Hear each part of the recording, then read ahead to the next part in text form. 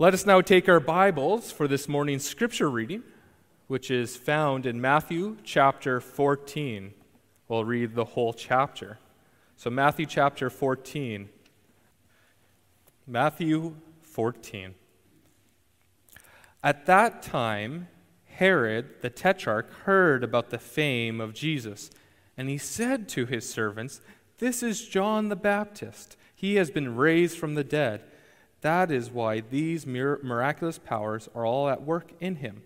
For Herod had seized John and bound him and put him in prison for the sake of Herodias, his brother Philip's wife, because John had been saying to him, 'It is not lawful for you to have her.' And though he wanted to put him to death, he feared the people, because they held him to be a prophet. But when Herod's birthday came, the daughter of Herodias danced before the company and pleased Herod, so that he promised with an oath to give her whatever she might ask. Prompted by her mother, she said, 'Give me the head of John the Baptist here on a platter.' And the king was sorry, but because of his oaths and his guests, he commanded it to be given. He sent and had John beheaded in the prison.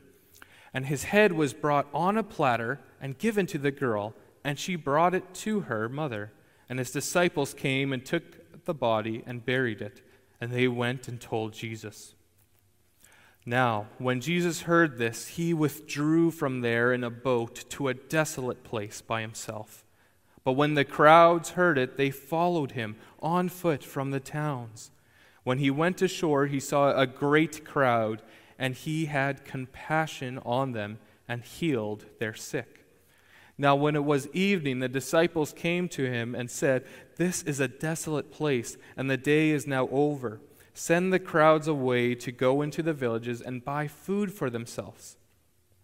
But Jesus said, 'They need not go away.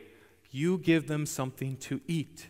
They said to him, 'We have only 5 loaves here and 2 fish.' And he said, 'Bring them here to me.'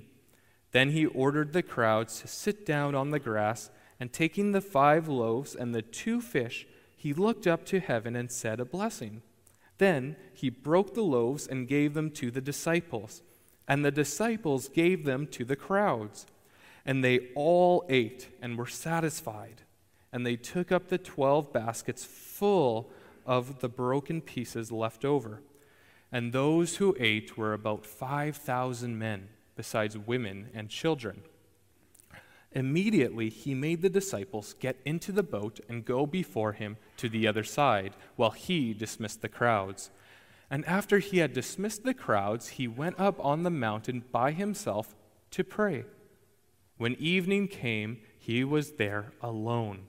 But the boat by this time was a long way from the land, beaten by the waves, for the wind was against them.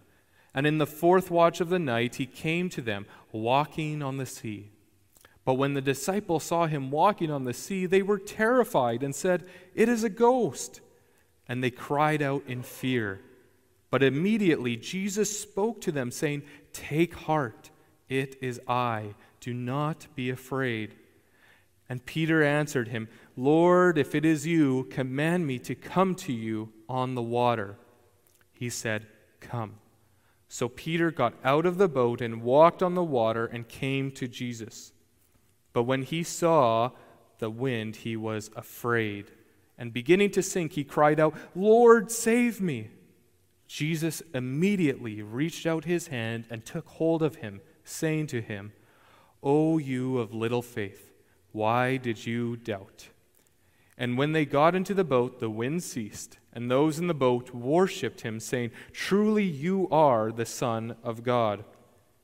And when they had crossed over, they came to the land at Gennesaret.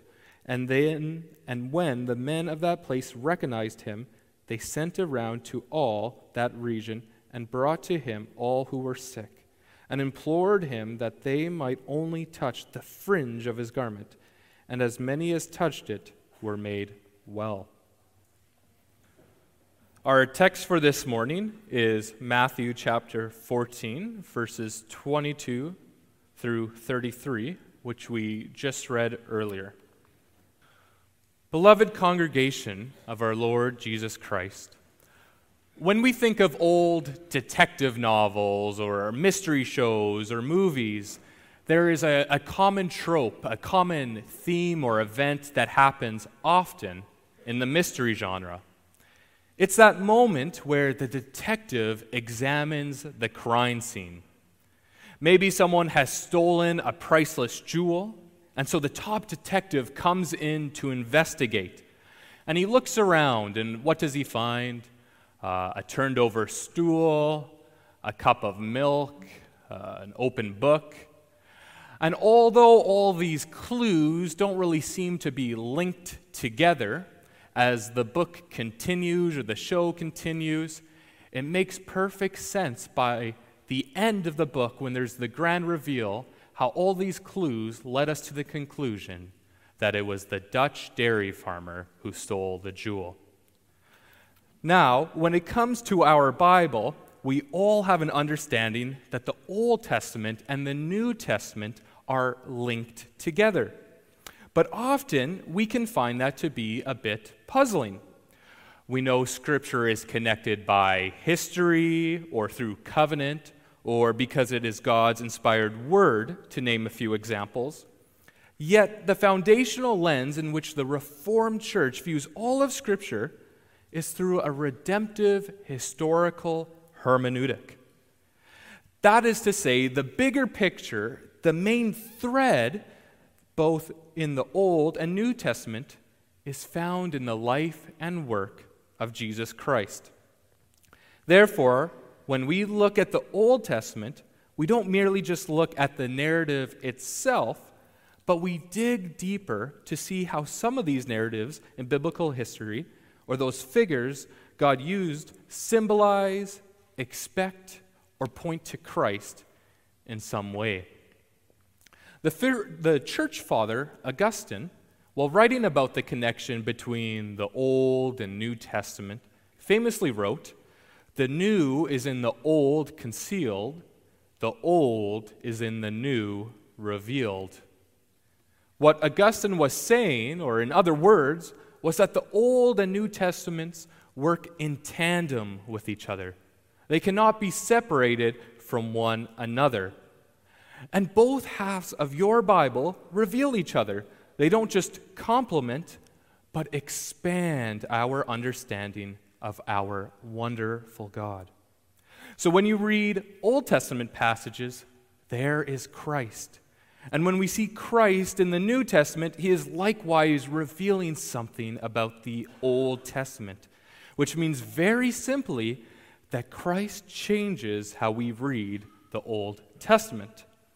So today we will look at how Jesus works in Matthew chapter 14. As our Lord walks upon the stormy water, we will explore the significance of this passage under the following theme and points. Our theme then for this morning is the miracle of Jesus walking on water brings an end to fear. First, by his revelation, and second, by his salvation. So point number one. Since we are jumping into Matthew chapter 14, it'd be good to know some of the surrounding context before going right to verse 22. So Matthew's gospel was primarily written to reach a Jewish audience, to persuade them into understanding that Jesus is the Messiah. Matthew does this by consistently hearkening back to the Old Testament prophecies and showing how Jesus fulfills them. Another one of the ways Matthew accomplishes this task is by displaying Jesus as the greater Moses. From the beginning of the gospel, you have many things that parallel both Jesus' and Moses' life. After the birth of Jesus, Herod the Great sought that male infants under the age of 2 were to be slain, which of course parallels the days of Pharaoh, where he ordained that male infants be killed. Moses, of course, escapes death and goes on to be God's chosen leader of Israel, acting as a prophet and priest for God's people in exile. Jesus also escapes death, and he comes not to be just a leader of God's people, but the leader of God's people. Truly, Jesus is the greater prophet, the greater priest, and our greater king. As we turn to chapter 14, the parallels between Jesus and Moses do not stop, but actually expand. In verse 13 through 21, we see that Jesus is ministering to the crowds in the desolate place. And in the desolate place, he feeds them through a miracle. And this miracle from Jesus is reminiscent of the miracle of manna raining down from heaven, while Moses led Israel while they were in exile in the desolate place.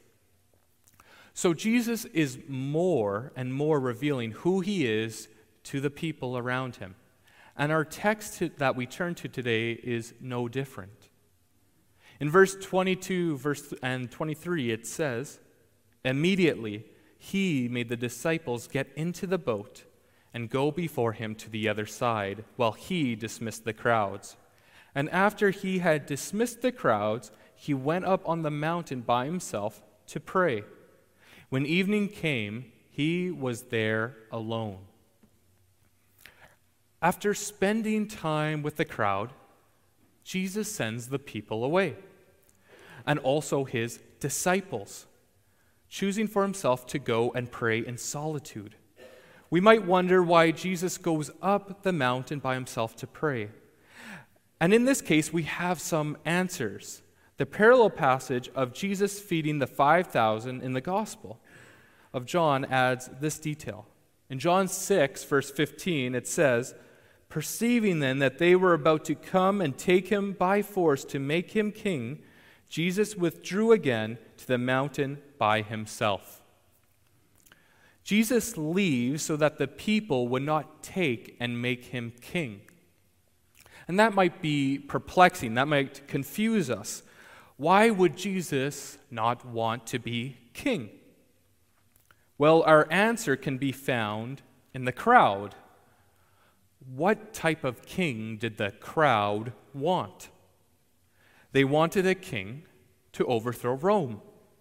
A king that was also a prophet who could perform great miracles in the name of God. But the people wanted this not because they wanted to further God's agenda, but their own. What the crowd really wanted was an earthly kingdom like Caesar, like Rome. Yet Jesus tells us in John 18, verse 36, "My kingdom is not of this world." Jesus' mission was not to become another Caesar.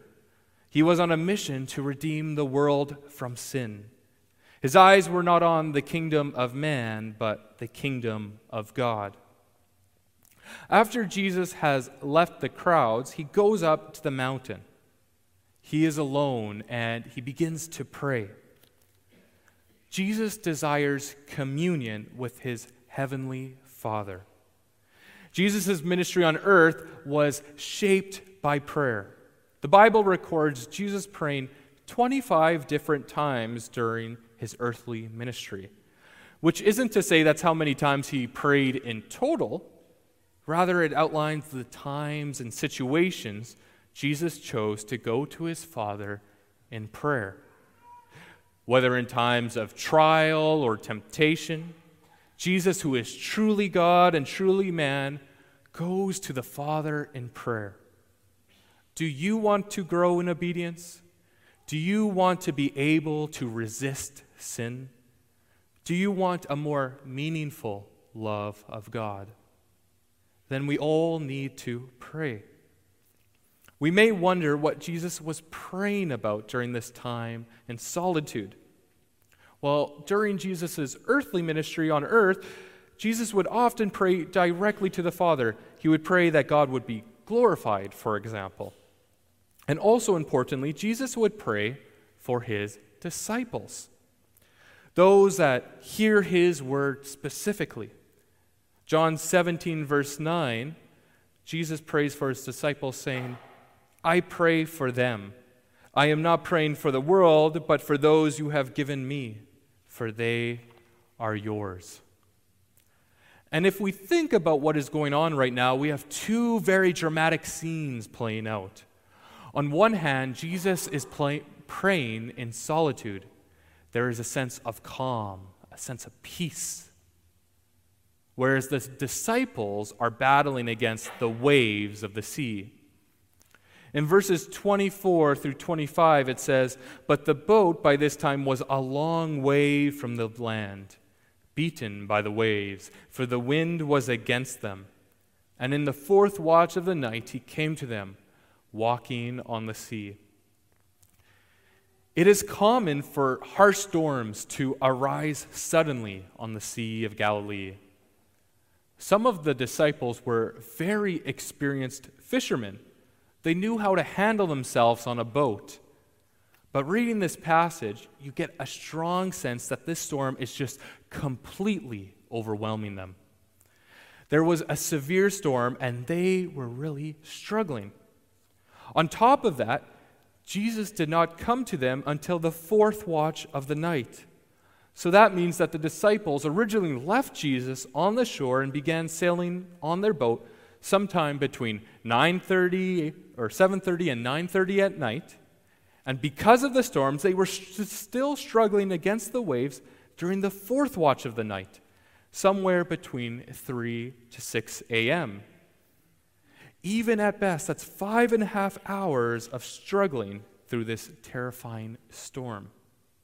The disciples must have been exhausted, and because of the intensity of the storm, they were likely very afraid.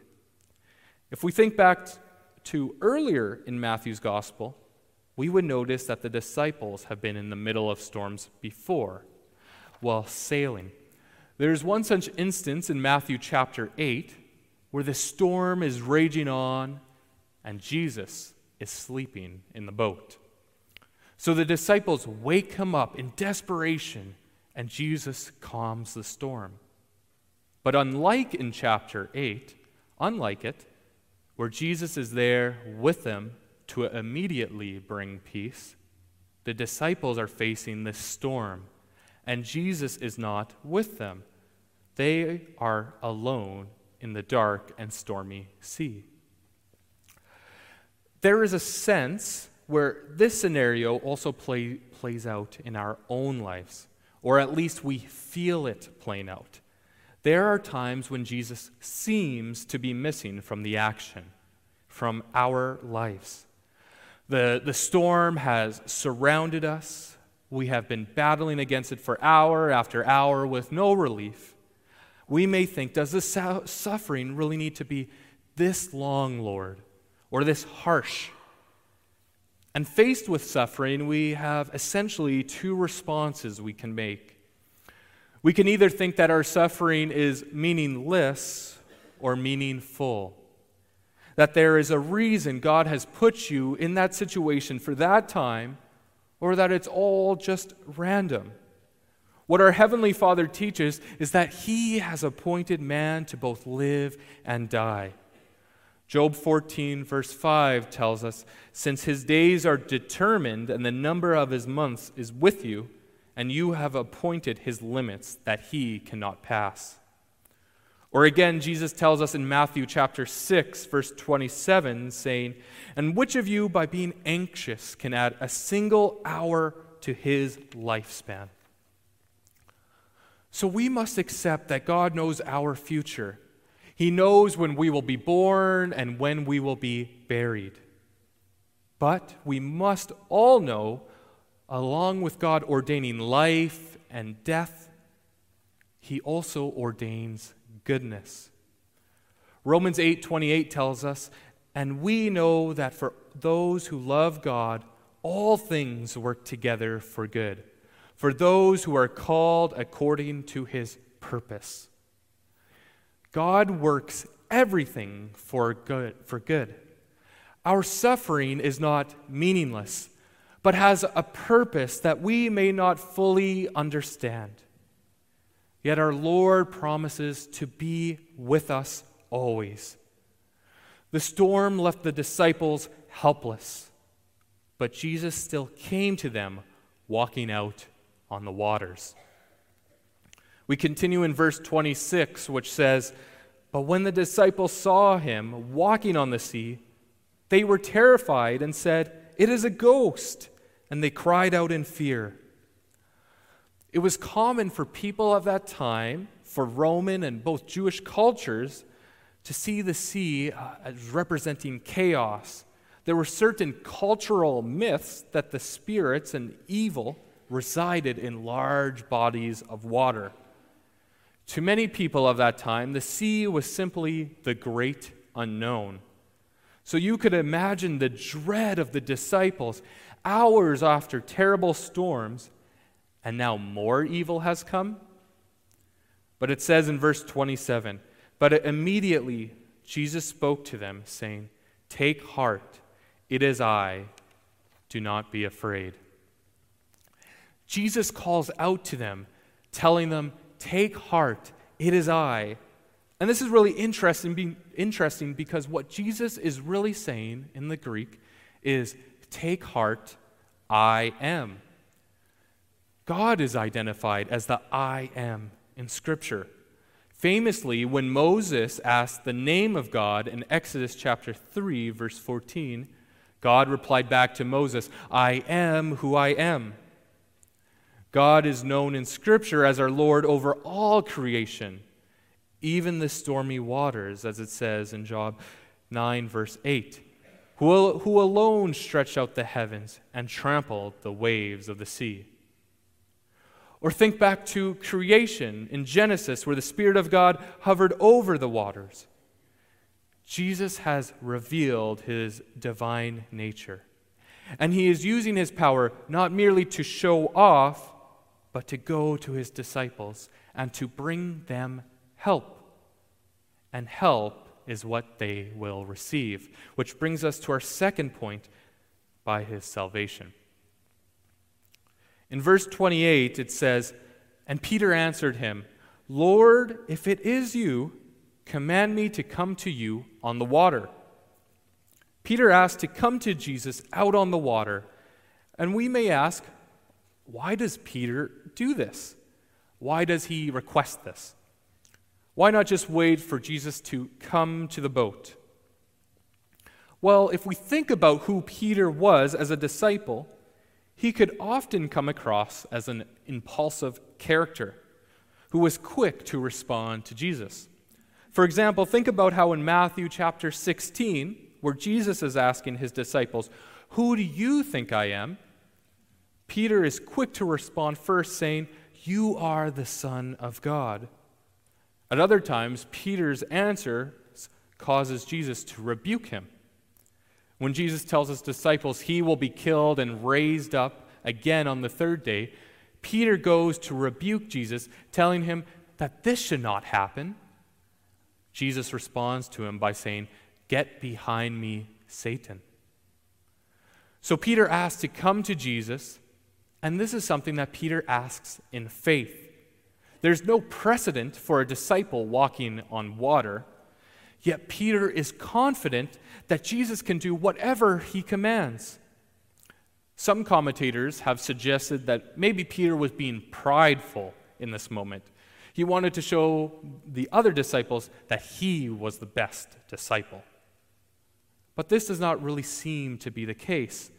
Peter did not want to forsake the safety of the boat because of his pride or because he wanted to share in the spotlight. No. In faith, Peter simply wanted to go to Jesus. And so we see in verse 29, it says, he said, "Come." So Peter got out of the boat and walked on the water and came to Jesus. So Peter steps out of the boat and begins walking towards Jesus. And what a beautiful picture of how we all strive to come to be closer with Christ. We are all on a journey where we are to keep our eyes on Jesus. Chaos is around us. Evil is at the gates. Yet with our eyes fixed on Christ, not going to the left or to the right, but straight to Him, we will have peace. But the moment does not last forever. In the first part of verse 30, it says, "But when he saw the wind, he was afraid." Peter notices the crashing waves, maybe some water splashed up against his body. And he starts to notice once again the storm, the wind that was against them. And he begins to sink. He lost what his eyes were to be fixed on and instead fixated on the danger around. Jesus had already told his disciples as he approached the boat to have courage.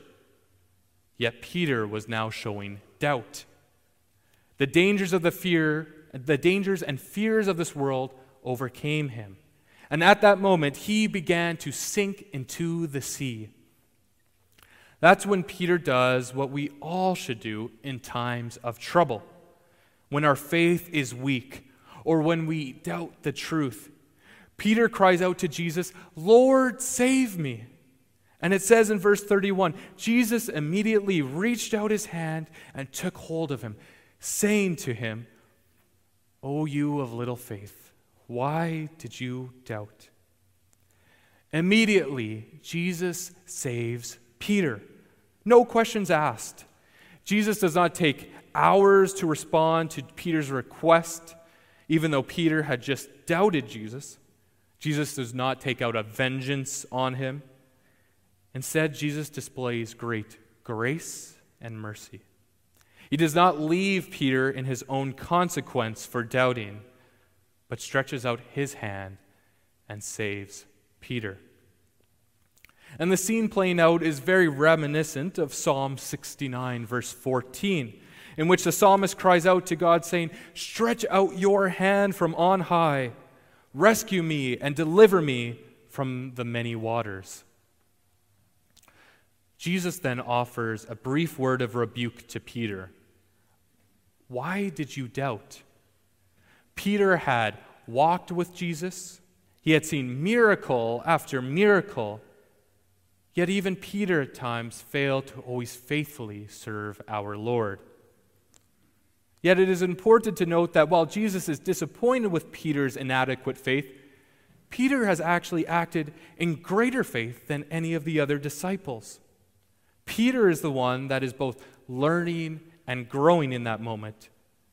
Faith cannot be worked up by formulas or emotion, but it grows through various tests as we continue to trust our Lord and He continues to teach us.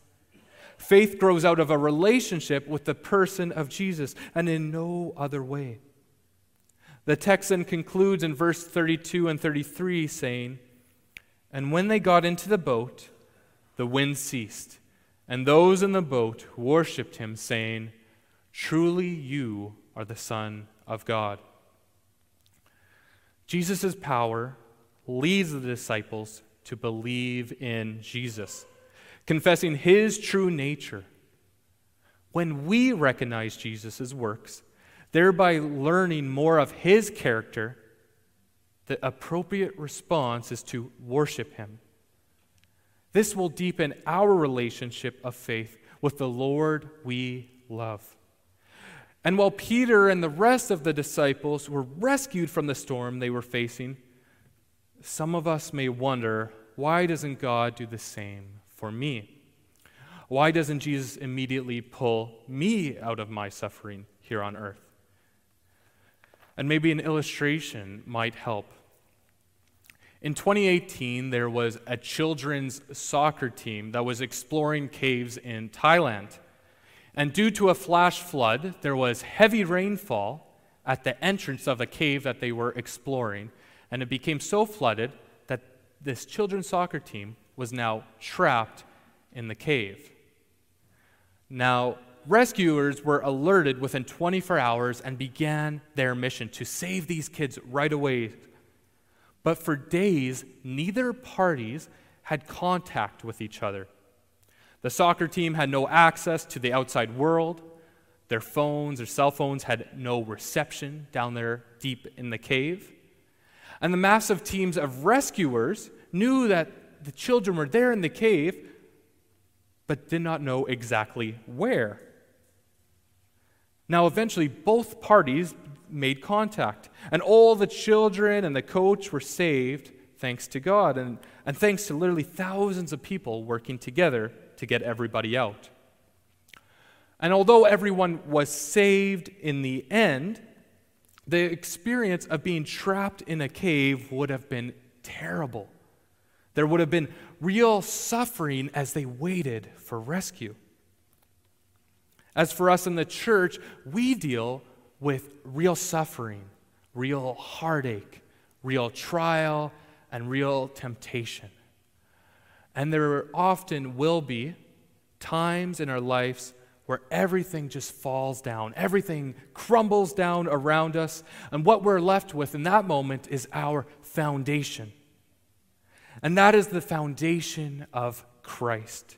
Because we know that Christ will never leave us nor forsake us. So he is our bedrock, our firm foundation. And the foundation of Jesus is what allows us to continue to paddle on against the storm. Our foundation allows us to call out to Jesus to be our help, and he will help us. We can call out to Jesus, and he will help us. And that help may not look like an immediate rescue from your worldly suffering or your deep emotional turmoil that you may have, but unlike those who were in the cave, who wondered if help would ever arrive, our eternal help has been secured for us, guaranteed for us, promised for us. God has given us his word and spirit so that we may know the truth. Because ultimately, our help, our hope, has been secured in what Jesus has done on the cross. As Christians, God has elected us in eternity past to be his people. He has secured us in his eternal counsel and has redeemed us through Christ's blood that was shed on the cross. And in the future, we have an amazing, awe-inspiring hope that we will be reunited with Christ in the new kingdom of God. Everything is in God's control. We are now living in this in-between time of what has already been done for us and our future hope. In a lot of ways, the church in our modern age is like the disciples battling against the storm. We follow Jesus, but the trials of this world can be very rough. The storms shake us wildly. The waters may threaten to drown us. Yet we know that Jesus will return for his people. He will save his people when they fail at times to keep their eyes on him. He will redeem them, and he will love them forever. Our Lord Jesus says in Revelation chapter 22, "Behold, I am coming soon." And to that we say, "Come, Lord Jesus, come." Amen.